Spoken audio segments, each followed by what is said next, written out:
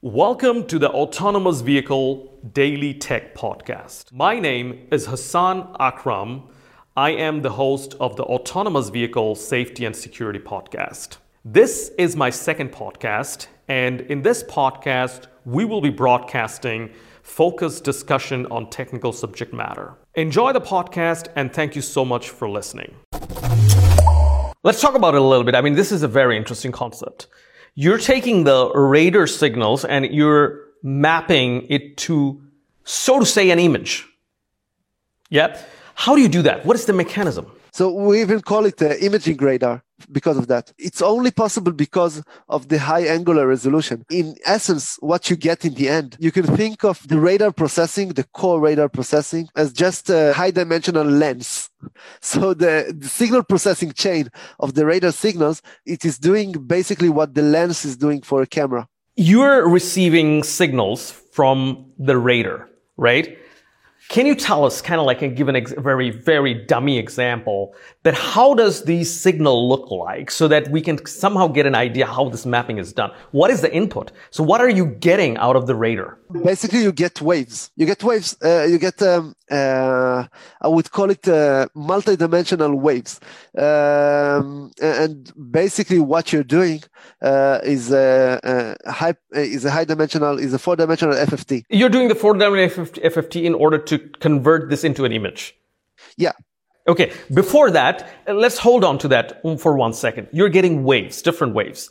Let's say, we have this mug here, yeah, right? And your radar would sense this if we have relative velocity, if we're moving, and send me waves.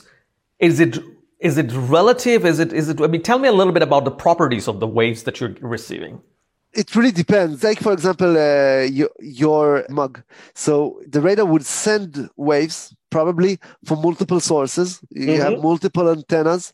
So it transmits wave on the mug from different positions, right?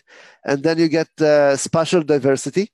So it's like looking at the mug from different directions. And then you count the number of wavelengths between the radar and the mug. And this, in essence, is how you get the range. The actual technique is, you need to go deeper into the explanations.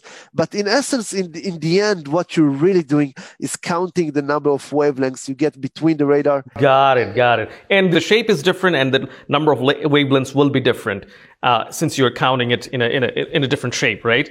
And right. But not all parts will reflect the energy back into the radar. Yeah, that's the limitation of the radar. With a four-dimensional Fourier transform, you convert it into a, like you said, a point cloud or a pixel, an array of pixel.